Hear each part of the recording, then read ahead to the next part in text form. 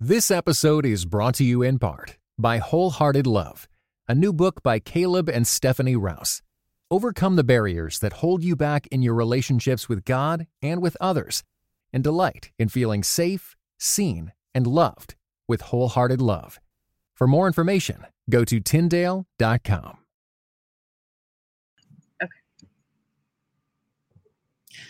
Well, hey, everyone. Welcome back to the Worth Your Time podcast. I'm your host, Erica. If you're new around here, I'm broadcasting from Indianapolis, Indiana. And today I'm talking with Rachel Welcher.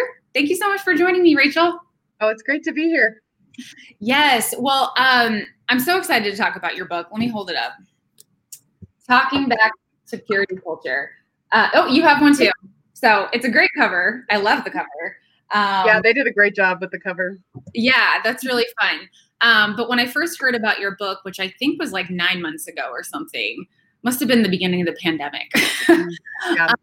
Yeah. Of course, it immediately piqued my interest because as a lot of listeners on this show will know that purity culture is something that I went through as a kid. It's anyone that grew up in church that is sort of like in their 30s now, what we're talking about. And it seems like it's sort of in the past couple of years, the conversation around it like really developed. Sure. Like those of us who went through it, we sort of are now finally grappling with all the consequences of what it was. So first of all, I'm just jumping right in, but let's stop for a second and introduce you. Tell us a little about yourself and what you do, and then we'll get into some more questions. Okay. Yeah. So I'm Rachel Welcher. I live in Iowa right now with my husband. He's a pastor here. And we live in a small town. It's really beautiful. We've got an old dog named Frank. And my experience is in teaching. I taught high school English for about a decade. And then I ended up going back to school to get my master's in theology. And that's when I got the chance to really dig into this topic in an academic way. And then after I graduated, I got to write the book and put my writing skills to use. And I'm also a poet. I've got a couple collections of poetry, but I love to write about practical theology as well. And it's been an honor to dig into this subject, to hear people's stories, to care for them, and to try to handle this all with truth and with grace. Yeah. Okay. So for those that are, and you also, did you say this, that you're the editor at Fathom? Oh, right. I'm an editor at Fathom, magazine. Also, That's right. And I'm the worship leader at my church. Yeah. I do a lot of stuff. For those that may not know exactly what we're talking about, can you sort of just give what is purity culture? Sure. Yeah. So there's been a purity culture throughout the centuries and in different denominations and religions. But what I'm talking about in my book is modern evangelical purity culture in America, which really was a response to this fear of STDs and teen pregnancy coming out of the 70s and 80s. And so there was this huge movement in churches and even secular high schools. There was government-funded abstinence education to get teenagers to make these like commitments, whether it be wearing a ring or signing a pledge, to stay a virgin or stay abstinent until marriage. So that's sort of what defined purity culture. There's a lot of messages within that I talk about, some that were actually biblical and some that were extremely unbiblical and damaging. And so what was it that sort of piqued your interest to sort of go this direction? How did you get to the point where you were like, wow, I'm fascinated by this and I want to like devote a couple of years of my life to it? Right. It was a mix of things. So as a high school teacher, I feel like I often heard my students talking about just so much shame that they had tangled up with their sexuality. And then I had multiple friends who'd been sexually abused, and just listening to the way that they talked about it, I could tell that had influenced their view of themselves, that they viewed themselves as less worthy, as, damaged goods. And so that was part of it. But I also went through my own sort of purity culture broken promises where I had, followed all the rules, saved my first kiss for my first husband, married a guy I met at Bible college. And about 4 or 5 years into our marriage, he walked away from the faith and divorced me. And so then I was left to grapple with the fact that I'd followed the rules, but here I was, a divorced woman, almost 30, and just had to ask the question, like, were those promises actually from the Bible? Do you get good if you do good? or is obedience and the pursuit of purity for God's glory? And so I dug into it from a personal perspective, but also for my friends and my students. And then I wanted to study it academically as well. I wanted to reread those books of my youth and see, like, what were they really saying and how much of it really was from the Bible. Yeah. I think one of the things I've heard a lot of people talking about, and you talk about in your book, of course, like, what is purity? Purity, it was made out, if you went, if we're talking in a church context, it was made out to be something that, I can't remember how you put it, but it was about you, not about God. Right. It was identity. Right. Identity. So how should we be thinking about what purity is, and where did they get it wrong in the way they were defining it? Well, during this movement, purity was really defined as virginity, which we know virginity doesn't sum up purity, because if Jesus meant what he said on the Sermon on the Mount, that if you look at someone with lust, you've committed adultery, then sexual purity is much more all-encompassing than one physical act. But at this time in history, the main goal was to make sure kids didn't have sex because of STDs and teen pregnancy. So what a lot of Christian kids ended up doing is being kind of pushed into the darkness with their sexual sin, pornography, lust, things that they could hide, but they could wear their purity ring like a badge of honor. Mm-hmm. And I think there was a lot of pride and identity wrapped up in this idea of projecting an image of sexual purity, but it didn't necessarily mean that we were all sexually pure by any means. And then those who had made mistakes or had been sinned against sexually, they felt like they were, like I said, damaged goods. And so they couldn't have that identity of pure. So we weren't finding our purity in Christ. It was all about our own works and actions. Yeah. And it was also with purity culture about some kind of unrealistic expectation. For sure.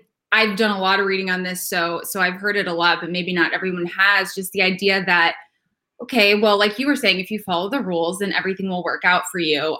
If you don't have sex until marriage, well, sex is so great within marriage. It's just this wonderful, like, there's nothing like it. And then people that, follow the rules of purity culture, they get married. All of a sudden, they're supposed to turn, all their lives, even don't do it. And if you're like me, I was never told anything else. Like, my parents never told me anything else. I don't really remember hearing anything else from the church except for don't do it. And so then once you are in a place where you're supposed to do it, like, think about what a mind spin that is and how you're supposed to turn that off and all of a sudden be like, oh, this thing that's been bad for so long, all of a sudden it's supposed to be great and I'm supposed to do it all the time and I'm supposed to know what I'm doing and I'm supposed to love it so much. It's that whole light switch analogy that suddenly you can go from, like, suppressing all those feelings and really denying that sexuality is a part of who we are because we're so scared that we're going to sin with it. And then suddenly you turn the light switch on your honeymoon night and you're sexually confident. And like you said, you know what you're doing and it's great from day one. I remember over and over again, it was a promise that your wedding night would be like Nirvana. And so many of my peers now, have experienced that.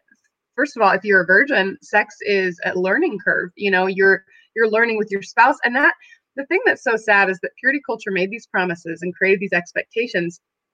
And there was disappointment that was created that didn't have to exist, because sex and marriage is such a uniting thing, like that learning experience with your spouse. And that should have been emphasized, how special that is and hard and beautiful and all the things that it is. But instead, there was this false promise made, this expectation that, like, it's just going to be mind blowing from day one. And I think a lot of Christians have looked back at that and said, well, what? So I did something wrong, or maybe I wasn't pure enough and that's why it wasn't as good. Rather than realizing that, like, sex is something that you work at and it's something that you learn, and that's part of the beauty of it. That was never talked about. And I think also when people do have that experience and they're disappointed and they're like, what? They feel like there's nowhere to go because people don't talk about it. And it's really not talked about in the church. Like, you will hear people say, like, that they have great, that married sex is so great. But then it's like, where is the resources for if it's not? Like, what are you supposed to do when you're struggling? It's not an open conversation. I mean, I've looked and I haven't found much. And so I think that's just another sort of issue, just that side of things isn't a conversation that's happening. And so many more people struggle with this, I think, than we realize, but we don't talk about it to each other. Like, how are you supposed to find someone that understands you when you can't even express the problem? Right. And I mean, I think it reveals our idolatry of sex, because if we really believe that sexual obedience is for God's glory, not for some reward, then sex and marriage, we don't have to always romanticize it so much. I mean, we can say it can be incredible, and it can also be challenging. Like, there are seasons, one thing I talked about in my book is that purity culture never talked about painful sex in marriage, or seasons of illness and sickness where you're celibate in marriage and things like that. Those are realities that married couples face all the time. And if purity culture defines marriage as just like sex all the time, first of all, that's such a low view of marriage, because sex is a very important part of marriage, but it's not everything. And it really places it on this pedestal, and it can only fall from that height, And so I think it shows that, like, we have created an idol out of sex. And so we don't feel like we can talk about it realistically and honestly. Yes, I was going to bring that up later, but I'm glad you brought it up. I totally agree. It's like marriage is so many things. That's one piece of the puzzle. And yet, when were we hearing sermons about healthy relationships? When were we hearing sermons about like how you deal with real problems? And I think I entered marriage with that view and feeling like a failure all the time because I wasn't living up to it. The other thing that's really stuck out to me reading your book and other resources recently is just that, and I don't know that the church did this or if I just took it this way or people took it this way, but feeling as if like we as women are there to like serve our husbands' sexual desires. Like they have these needs, they must have these needs. Right. And, we have to provide that outlet. Like I always was told, like my entire marriage until recently, I had been told, or in my head, my husband never has put this pressure on me. It's all been my own mental thing. Same. Yep. Like I'm a bad wife if I'm not doing this, like right. every single week or multiple times a week. Like I've always felt that way. And he's always been like, you're making too big of a deal out of this. And yet I wouldn't believe him. But he, would say like, this is not everything in marriage, but I just had this idolization of what sex was supposed to be. And, and I drove myself crazy with it, feeling like I was failing all the time. I can completely relate. And I think it absolutely comes from purity culture. And part of it is that we're taught as women that like in marriage, the way to keep your husband sexually pure is to give him enough sex. Right. So there's this pressure like, oh man, what if he stumbles because I wasn't there enough? And what's really sad too is that women as sexual beings, that's completely neglected in these conversations. The fact that I point this out in my book, or actually in an article I wrote recently, but sex in the Bible is actually very egalitarian. The husband's body is for his wife, and the wife's body is her husband's. There's an equality there that we rarely talk about. Instead, we emphasize like as though men are just insatiable, always on the verge of sexual sin if you don't satisfy them. The Bible doesn't talk about sex that way. We have this promise that if we're in Christ, self-control is possible through the Holy Spirit for men and for women. And so in marriage, sex is not about just like taking from one another. It's supposed to be about creating unity. And so what that means is that in marriage, sex is not always going to be what you want when you want it. Because if it's about creating unity and loving your spouse, then sometimes that's going to involve sacrifice. Sometimes that's going to involve waiting, whatever it means, right? Because like in these situations, I got so many like emails and did interviews with people who had medical issues that made it difficult to have sex with their spouse. And if they had a spouse who was just demanding it all the time, regardless of their pain level or what they were going through, that doesn't create unity in marriage. That shows that sex is a selfish pursuit rather than a unifying thing. And so these are just things that we didn't talk about. When sex is like this reward, then it becomes all about you. Like, I've earned this. Now that I'm married, I get to take it when I want. Oh my goodness, how destructive to intimacy and unity in marriage. Yeah. Well, yeah, that point that you made about, men have this uncontrollable desire, like that. I mean, you say in the book, like sex is not a human right, and Right. it shouldn't be spoken of as if it is. Like whether you're talking about someone that, wants to be married and isn't, but wants to follow, God's, will on Right. sexuality, or, or in marriage, like, there is, your husband doesn't have a right to you. You don't have a right to your husband, in that way. And people sort of talk about guys like they can't help themselves. I remember this. I have all these little anecdotes, but I remember this story in college. It was like I was a freshman in college, and they were talking about this subject at Campus Life or one of those groups. Mm-hmm. And they had this couple, and they were talking about sexual purity. And, they were saying it was like winter night, and like this guy had to somehow, for some reason, stay at his girlfriend's house. But like they were so worried about remaining pure that he decided to sleep in the car instead of on her couch. And I was like, there's just something wrong with that. Like you could sleep on the couch. Like I just felt like there's really no control to express it that way, like as if you have to sleep outdoors because you're so out of control. And that's disrespectful to men. And it also gives them a bad view of themselves. And then puts women in this weird category of like temptation, bad. And right. And I felt that in college in the Christian group I was a part of, like these weird vibes from guys, like they were scared of you somehow, sometimes. Right. And because I think that men are taught in purity culture to be scared of themselves.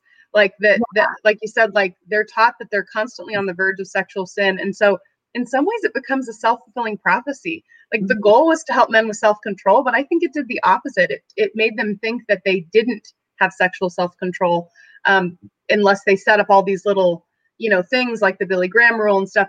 And what that does is, I remember talking to some male students about this because they were like, oh, we don't want our female classmates to wear leggings. And I was like, okay, I can understand that. But what do you do when you go out and you see that billboard? Like, so to just try to keep everyone around you to follow your rules, that's not going to work in this world. You have to be able to have discipline and sexual self-control, because you're going to enter areas where people aren't going to follow your modesty rules or your Billy Graham rules. And so this idea that the only way to have self-control is these external things, it has to be an internal commitment to love God and to love your neighbor. And you're right. I think women then were depicted, they were also dehumanized just like men, and treated as like obstacles to purity or outlets in marriage. So it's like you're either an obstacle or you're an outlet, and that's not humanizing. No. And men are not monsters and women are not outlets. We are image bearers of God. We're co-heirs of the kingdom. We are brothers and sisters in Christ. And if we don't start there with that dignity, then we're just going to constantly fear one another. Yeah. I mean, I've sort of, not really had a strong opinion on the Billy Graham rule in the past, just because I was like, well, hey, whatever. Like, you look at Mike Pence and you're like, well, he's never had any scandals. Now has he? I guess that works, but I totally see how that plays into that very unhealthy view of like kind of putting women as a danger, like danger. Right. Even though I understand healthy boundaries and holding yourself accountable in a high office like that, especially. Well, and I would say too, just to point out, like we all have to have our own boundaries. We know ourselves sexually. And so absolutely we need to know what is a temptation for us. But when we make these like overarching, all-encompassing extra biblical rules, they don't match all of us, right? So to say, okay, like I remember in the books it'd say, no kissing before the altar. Well, okay, but some people won't struggle. Like for some couples, kissing isn't going to make them suddenly start having sex. For others, maybe it would be a really big temptation. So we can't go beyond scripture and say that everyone has to follow this extra set of rules, because we'll find ways to work around it, So, okay, I won't kiss my boyfriend, but I will think about him in these certain ways, and no one will know I'm doing that. So I'm still, I still can wear my purity ring. Yeah. So I think that it's not that the Billy Graham rule is wrong, but to say all men have to follow it because that's the only way they can stay pure, there are a lot of problems with that thinking. Yeah. Okay, I have to reminisce with you for a second about something that I, as a teenager, my church put on or was affiliated with in our town. We had this thing called Youth Fest. So, Oh, okay. Sexual Purity Festival. How Yeah. super fun for teenagers. And it was like mud pits and water slides, and it was like carnival, and we had all the Christian bands were there, like Jars of Clay. It was like, Oh yeah, that's awesome. so cool. And of course, you signed your purity pledge, and you're like, I'm waiting t-shirt or whatever. And so there's so much that you referenced in the book that was just like, yes, check. Right. Rebecca St. James' Wait for Me song, which I loved. Oh, yeah. I listened to it a lot. It's like, I'm not saying she's like wrong for making that song or whatever. Like, right. I get the intention behind it. However, that particular sort of iteration of this plays into another unhealthy stereotype that played out, which is sort of just the idolization, not only of sex, but of marriage. And so me as a young teenager, like I was very concerned with getting married. Looking back, I'm sorry, why were you stressing out about getting married when you were 17? That's ridiculous. But I was like so worried I wasn't going to find the right person. And the one. The one. I wanted to find them. And I thought, surely I'm going to go to college and like, there's going to be like a love story, it's going to happen. So I go to college, of course, I graduate, and I'm like, so that plan's not working out so well. Right. And so eventually I sort of got a healthier mindset and realized, okay, there's other things in life. And I started pursuing my career, and, I had all kinds of things going on. Obviously, eventually I did get married, which is great. Not till I was 30. So if you had told me when I was 17 that I wouldn't be getting married until 30, I would have been like, that's right. That's awful. That's so awful. I thought I was going to be a mom by the time I was 25. Right. So anyway, just all of these like things, like the elevation of marriage in church culture is out of control sometimes, and still sometimes. So can you talk a little bit about that side of things? Right. Well, and I think it comes back to this idea that we are owed marriage at a young age, the same way that we're owed great sex in marriage, because if we follow the rules, then this should happen. And I think, I don't want to demonize Rebecca St. James or any of the authors I reference. I think that their motives were pure, but what they did is they really created an idol of marriage. This idea that if you just wait, that's what women were told over and over again, right? Wait. If you just wait. Right. And what's happening? So when I started writing this book and I interviewed people, I talked to so many women who are in their 30s and 40s and are still single. Mm-hmm. And so what they're having to grapple with this idea that they obeyed God and they didn't get what they were promised. And so then what happens is so many of them are deconstructing their faith and actually believing that God has failed them, when these promises did not come from Scripture. They did not come from God. God never promises us marriage. And so I think what we did is we set an entire generation up to feel like failures, or to feel like God failed them, when really that's not what happened. And in our current church culture and just society in general, being single is like viewed as something that should be a short-lived season, not as a legitimate calling. And when we look at Scripture, of course, Jesus was single. Some of my heroes of the faith, Amy Carmichael and Rich Mullins. I mean, there is beauty and I know, right? But like celibacy and singleness are viewed as sort of almost freakish in the church. Like, okay, when are you getting married? If you're single and you're a certain age, people are just going to bug you all the time about it. Instead of saying like, you have worth right now. You don't have to get married and have kids to be a beneficial member of this church. And so I think you're right that even though marriage and children are good, we have set the nuclear family up on this pedestal in church. And then we've pushed singles and the divorced and the widows and the same-sex attracted and all these people to the margins. Mm-hmm. Yeah. Yeah, that's so true.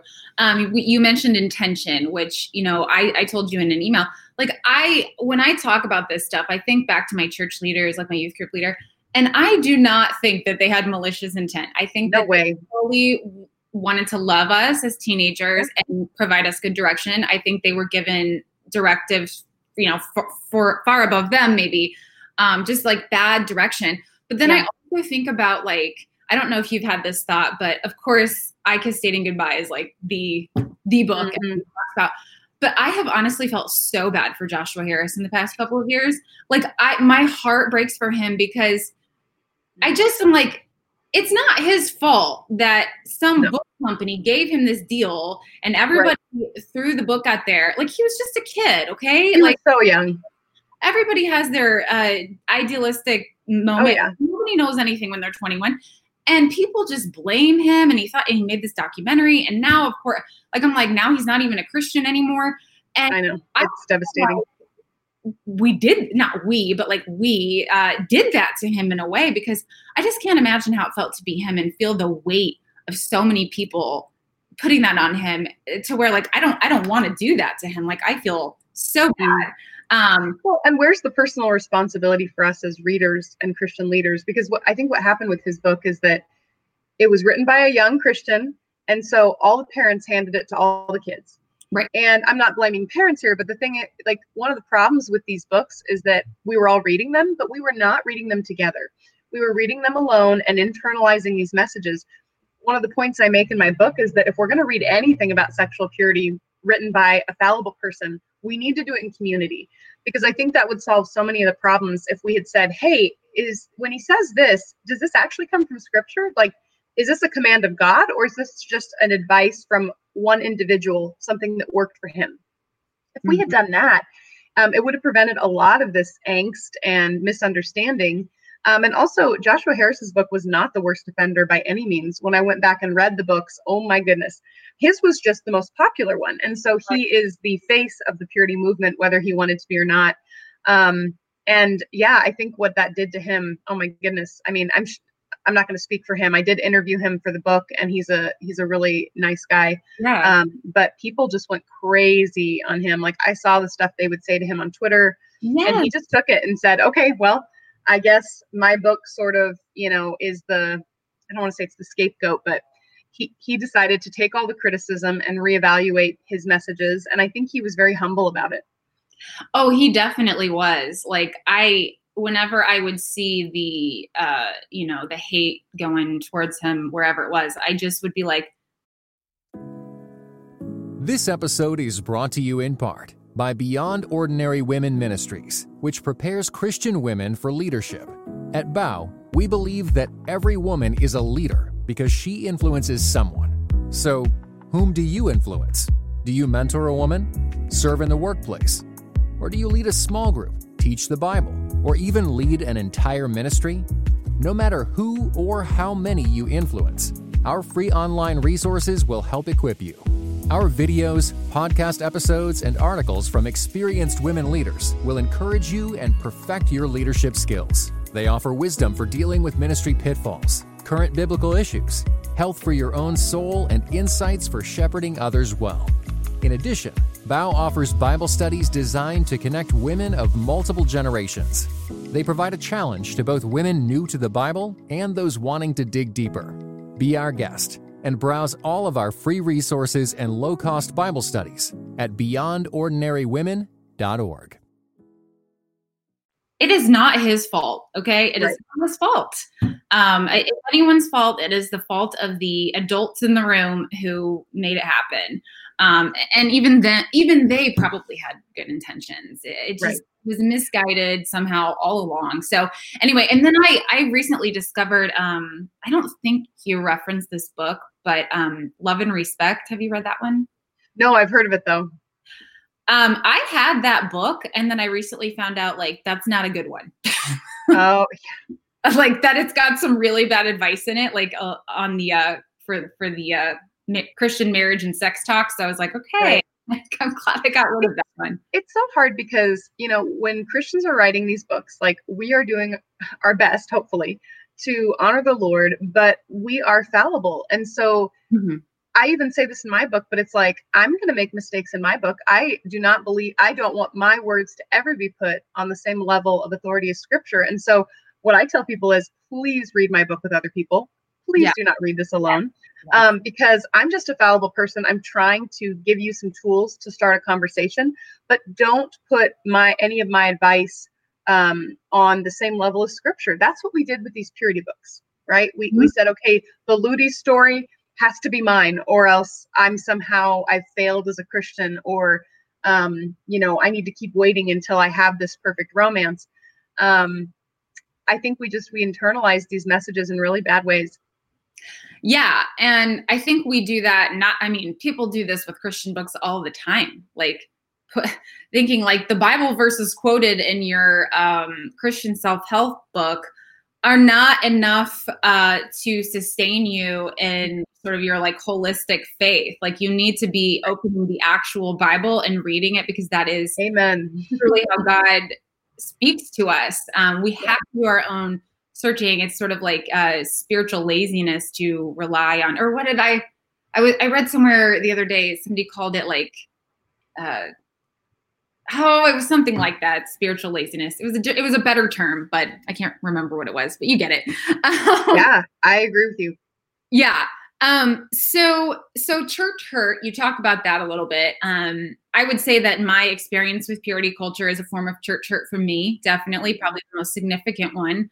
But I love the church so much. It's very close to my heart. I mean, my writing and my work nowadays, like, is really surrounding the church and wanting people to come back to it. But you mentioned church hurt and how people are dealing with that and maybe are feeling afraid or just not wanting to go back to a place that did this to them. So what are your words to a person like that? First of all, I would say I'm just so sorry. I mean, I think we start there. Like, I believe that church is not only important. I mean, I believe it's a command of God that we gather. It's a form of obedience, but I think that we need the church because we are one body together. And so when you're hurting, we're all hurting. And it's not okay what happened to you, but it's okay to grieve it and to be upset. And I think, you just have to tell those things to God, cry out to him, tell him you're hurt. But I would just encourage anyone who's been hurt to try to get to a place where they can join a fellowship again, understanding that church is made up of a bunch of sinners. We're saved by grace, but we fail constantly. And that's why we need each other, because we are not perfect and we're a family, but Christ is our example. And so if you are hurting because of what other Christians have done to you, don't forget to fix your eyes on Christ. He will never fail you. He has never failed us. And while people will, he won't. And so I know it's easy to say, well, just get back to church, but do get back to church and take your hurt with you. It's okay to sit there and to just cry. I remember after my divorce, and this wasn't church hurt, but after my divorce, going into a church and I didn't serve that church. I just went, and it was all I could do to just get myself there. And I would just sit and I would cry and pray. And I'm so thankful that there was a church who was willing to just let me sit in that seat and take it in. And I felt like I wasn't offering anything, but I took my tears to church, as John Piper says. Mm-hmm. So if you have been hurt by the church, it's understandable, because we're a bunch of sinners and we can do some terrible things sometimes, but don't give up on Christ and don't give up on your brothers and sisters. Yeah, that's a great message. I think it's so interesting when you read about many people that leave church, and just the statistics about people are that people are leaving church and all of that, but almost all of them, the vast majority of them, still pray and don't have a negative opinion of God. It's all about the other people. And so I feel like there's a disconnect, but also an opportunity, just that there's a lot of people that are searching. Most people have a deep spiritual longing, I think, and are wanting to fulfill it, but not sure how. And so I do think church is part of that. But I think it's so interesting because we just hear all this stuff about how, America is just becoming godless and, post-Christian and all this stuff. But I don't really think it is. I think there's a lot more to it than what the Pew statistics say about who's Sure. going to the church building. So, well, and this is a whole nother topic, but a lot of that could be that one of the teachings that went along with purity culture for our generation was this individualism. Like, it's me, Jesus, me and my Bible. And obviously, our relationship with Christ is an individual relationship with him, but Scripture constantly emphasizes the church and the body. We're supposed to be a body. And so I think that our generation doesn't value the church as much as maybe previous generations, because we were taught this, just me and my Bible, just me and Jesus. And it's easier that way, by the way. Like, other Christians are difficult, engaging, forgiving, trying to understand, trying to fellowship with people that are different than you. Those are things that take so much work. And yet, if we are a body, that means we have to be together. And right now with COVID, maybe together means this, right? Together on video or on the phone, but we have to be in each other's lives, loving one another, even when it's hard. Yeah. Well, I want to take it back to purity culture real quick. Just because I do want to talk about some of the effects on people. So you've interviewed a lot of people over the years.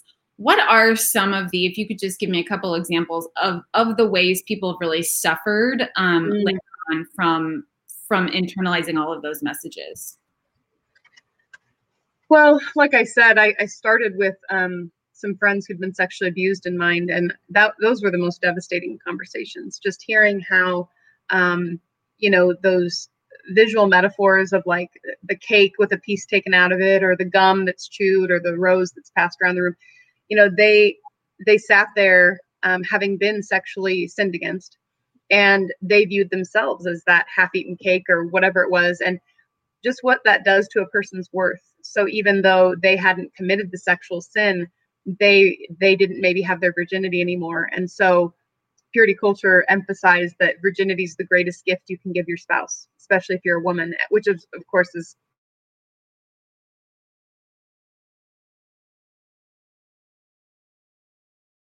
so now they no longer have the best gift. So what are they going to give their spouse? Second best or whatever. And so that's one side of it. And then I mentioned these, groups of people who aren't really uplifted in the church, people who are single or same-sex attracted or divorced, or even the infertile. They don't fit into that typical nuclear family mold. And so they've been hurt by purity culture, because purity culture didn't even acknowledge that those are realities, right? The idea that you might follow the rules and get married and then not be able to have kids.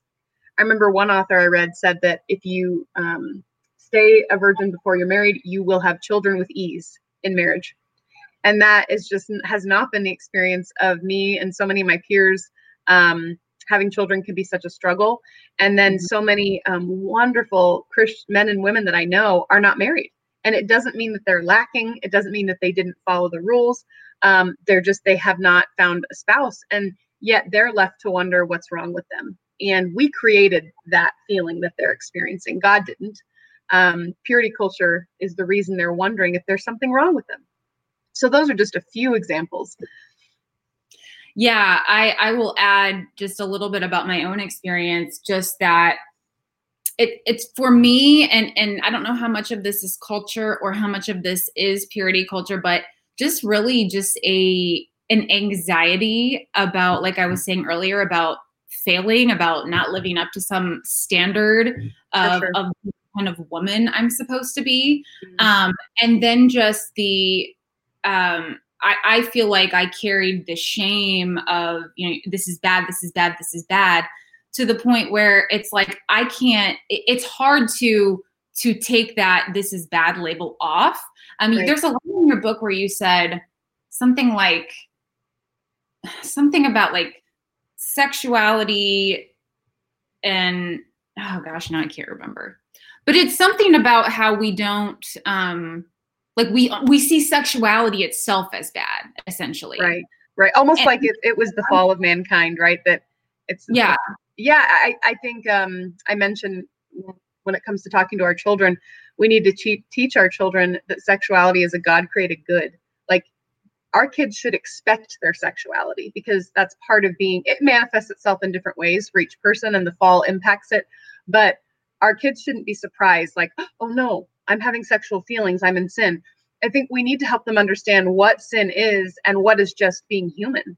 And sexuality and sex existed before the fall, right? Adam and Eve didn't discover sex after they ate the fruit. And I think that's really important theologically, that we acknowledge that sex isn't like, and our sexuality isn't just this evil. It does have a very exclusive way that we can express it. But Deborah Hirsch, she talks about the fact that sexuality is not just the act of sex itself, but sexuality is part of just longing to be known. And so we can have levels of that intimacy in friendship, in community, in church.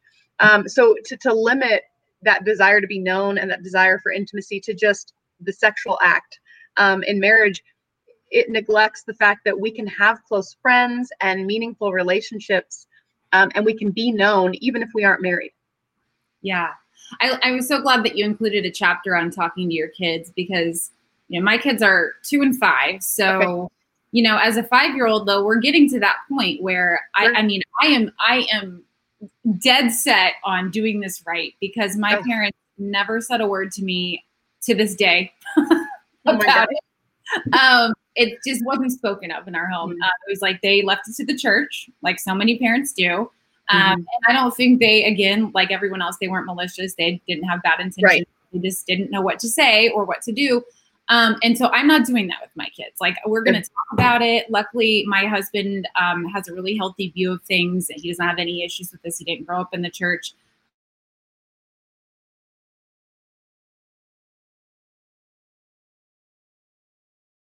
The things that you mentioned about how we talk to our kids. Well, and I say this as someone, I'm not a parent yet, but I spent, about 10 years with high schoolers. And so one of the things I say is, when talking to older kids, a great way to transition into that conversation is just to use what they're already watching and listening to. So like with my students, if they were talking about a TV show, I'd say, oh, okay, I caught an episode of that. How do they depict sex in that show? Or, okay, I've heard that song on the radio. What are they saying about women and what women are for, and, how their worth is defined?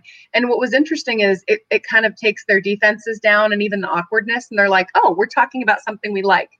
And so, and she knows what I'm talking about. And so, and then we'd get into it and I'd say, well, is that how the Bible talks about sex? And they'd be like, oh, actually, no, those are very different things.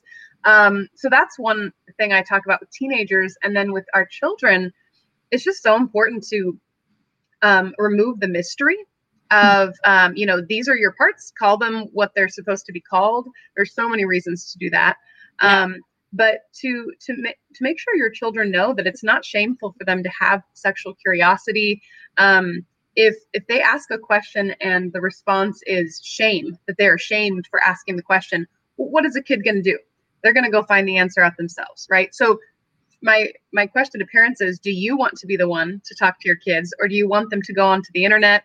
I had so many people share with me that their addiction to porn started with having questions that the church would not answer. Seriously. Mm-hmm. And so they would go online, and then it would lead them down that black hole. And so I'm not saying that if you answer your kids' sex questions, they'll never struggle with porn, but like, you should talk about pornography with your kids. It's such a prevalent thing that it should be a discussion that's very open. Like, okay, we know this exists. We know this can be a temptation. We're going to talk about it. Okay. And so I think that, where maybe when I was young, parents could wait until you were a teenager to talk about sex. Our culture is so sex saturated that you're going to have to talk to your kids as early as they start asking about it. So you might think it's too soon, but if they're asking about it, that means they're ready to hear the answer. That's my opinion. Yeah. I know I'm not a parent, and I don't mean the answer in full detail, but right. you know your kids, you're praying, you're talking to your spouse about it. But I think that we have to make sure that we're not making our children feel ashamed of being sexual beings when that's something that is a God-created good. Yeah. Yeah. We are so conscious of that now, just with the little things, with little boys, you run into this, sure. It's just constantly just no emotion. Like you just gotta make sure that you're being intentional about how you're responding to things. And, I would love it if we had a house that you could just talk about stuff like that. I mean, I guess you're always going to be embarrassed in front of your parents talking about it. Probably. Sure. I guess that's going to be a normal thing. But it doesn't have to be as debilitating as it was for me. I'm very thankful that I'm in a place now where I'm really healing from a lot of that. And it's really an answered prayer after a lot of years of dealing with it, only recently answered. And I think probably just the conversations that have been happening in the past couple of years are sort of what's been able to lead to a lot of other people like me being able to figure it out. Because I've been sitting here, for years, like, I just can't figure it out. Where's the root of this? How do I overcome, this ingrained stuff? And so if you're watching or listening and you are in that place, definitely read Rachel's book. Like 100% you get this book. It's got so much good stuff. But there's other books out there too that can sort of complement that. Sure. I'll leave some recommendations of ones that I've been reading. So anyway, all that said, we're going to wrap up here in a second. I did want to mention a quote. You have a great quote. Too often purity rhetoric focuses on what we should and shouldn't do instead of what Christ has already done. I love that quote, and I think that it can apply to so many other things in our lives as well. If we're obsessing over anything, it's like stop and look up, and if that's not your focus, then you're focusing on the wrong thing, because God is not going to lead you astray. Like, if you are pursuing him with your heart, like with a pure heart, he's not going to lead you in the wrong direction, but you got to trust him. And, that's opening scripture. That's going to him in prayer. It's going to him first before a friend or a book or whatever, or a pity party.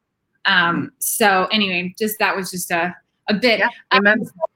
I had like more questions, but we cannot talk forever. It's sufficient to say that I loved it so much. I'm so thankful for this conversation, Rachel, and I hope that it is really helping people. So I like to close out my interviews asking you what you've been reading lately, what you've been listening to, watching, what you can recommend to people. So could you give us a couple of things that you could recommend? Sure. Related to the topic, or? It doesn't have to be. Okay, no? I've kind of taken a little bit of a break on reading books on purity. So I've been reading, So I love Annie Dillard and Henry Nouwen. So I've been reading a lot of them just for my own. I read Annie Dillard because I want to be a better writer, and she's just so incredible. And then Henry Nouwen, I'm reading a book called The Inner Voice of Love, where he just was going through a time of deep discouragement, and he decided to take some time to just be quiet in his soul. And he has these like letters he wrote to himself, and they're really, really speaking to me as an Enneagram 2. Oh my goodness. But anyway, so that's what I've been reading. And then my husband and I've been watching old episodes of Monk. And I'm introducing him to Friday Night Lights. So yeah, we're just having fun. Honestly, TV can be such a blessing to just kind of like a book, like to just escape into another world or story. Like I like to go to Stars Hollow with the Gilmore Girls, or to Dillon, Texas with Friday Night Lights, just to kind of escape into that for a little while to rest. That's probably not very academic or Christianese to say that TV is a blessing, but I think it is. It can be, especially if it's Friday Night Lights. Come on. Yeah. And I've been listening to Caroline Cobb's Advent album is so good. And then David Ramirez, just because he's amazing. I love it. Okay, Rachel. Well, let's stay in touch. Okay. Let me know. Maybe we'll do this again. Yeah, totally. There's so much more that we could talk about. I was just going through and like, I don't know. You probably can't. Yeah, it's a little. I can see. That's awesome. Like, I love that you read with a pen. buy a digital book. It just doesn't happen because I got to underline, get all the good stuff out of there. As someone who, I guess I'm writing another book right now, but I'm always like taking notes, like on how other people are doing, like setting up chapters, all that stuff. So, oh yeah. Just a million things. Oh, I was going to ask you about, your writing process. Do you have a couple more minutes? Sure. Oh yeah. Okay, yeah, I was just going to ask you about like in terms of when you wrote it, like did you have a structure, like an organizational structure? How did you put it together? Because it's such a big task when you go into it. Yeah. So this was my other books are all books of poems. And so I've written lots of essays, but this was my first time writing a full-length theological book. And I would say that the outlining stage, like trying to figure out what each chapter would be about, took months. And it was that was a really hard task for me. So what I did was I had like bulletin boards and whiteboards, and I had to just like draw lines. And as I would interview and keep reading, I would realize that different topics needed more or less emphasis. And ultimately, as a writer, you have to accept that you cannot say everything. Yeah. And that's really hard because you're always going to have readers who are like, why didn't you say this? And I'd be like, well, because it could only be this many pages, you know? And so what I ended up doing is just starting out by saying, I'm not going to cover everything. This is just the beginning of a conversation, not the end of it. And in some ways that kind of freed me up to say, okay, I'm going to try to address these things, but I'm not trying to be the expert on every subject. I want people to dig into these things themselves. So yeah, I did a lot of like the bubble and line graphing, and then just a lot of coffee and discipline, you know, going to the office. I work in this old Baptist church with stained glass, and just making myself write a certain number of words each day. And then a lot of times you end up cutting all those words, but you gotta do it. How long did it take you from start to finish? So I had written my entire dissertation on like one aspect of this, how the book spoke to those who've been sexually abused. So I had a lot of the research done. But then I ended up I cover so many topics that I read a lot of books. And so I would say once I got my book proposal accepted, it was 7 months. But in all, I would tell people that it was about a 3-year process. Because this, I just can't stop. I've had to be like, because of this book that I'm working on now, like, I'm like, I can't stop reading books. Like I keep seeing books where I'm like, oh, I need to read that for the book. I need to read that for the book. I'm like, literally, right. I do not have this time in my life. I cannot read all these books. Right. You can't. You absolutely can't. Not possible. And I'm like, I cannot, you know, and then there's the other task. You have a master's in theology. I don't, but I'm writing about church issues. And I'm like going, I'm not smart enough to be writing about this, you know, but I think I stop and I think to myself, you know what? God has given you a message to the people that you're going to give the message to. Mm-hmm. And it doesn't matter. You don't have to have a PhD in theology. Like he can't do with the message that he wants you to deliver. And so I'm kind of pushing back against like these doubts and, you know, I'm not going to have enough knowledge and all of these things. I mean, and education is great, but it's not what makes you a good writer. And so writing is what makes you a good writer, and reading is what makes you a good writer. And, you know, I know so many Christians who they don't have the degrees, but they're the most, you know, theologically literate people. And also it's just that practical wisdom of being someone in church and being someone who's in the word. So you're going to write what people need to hear, and press on, sister.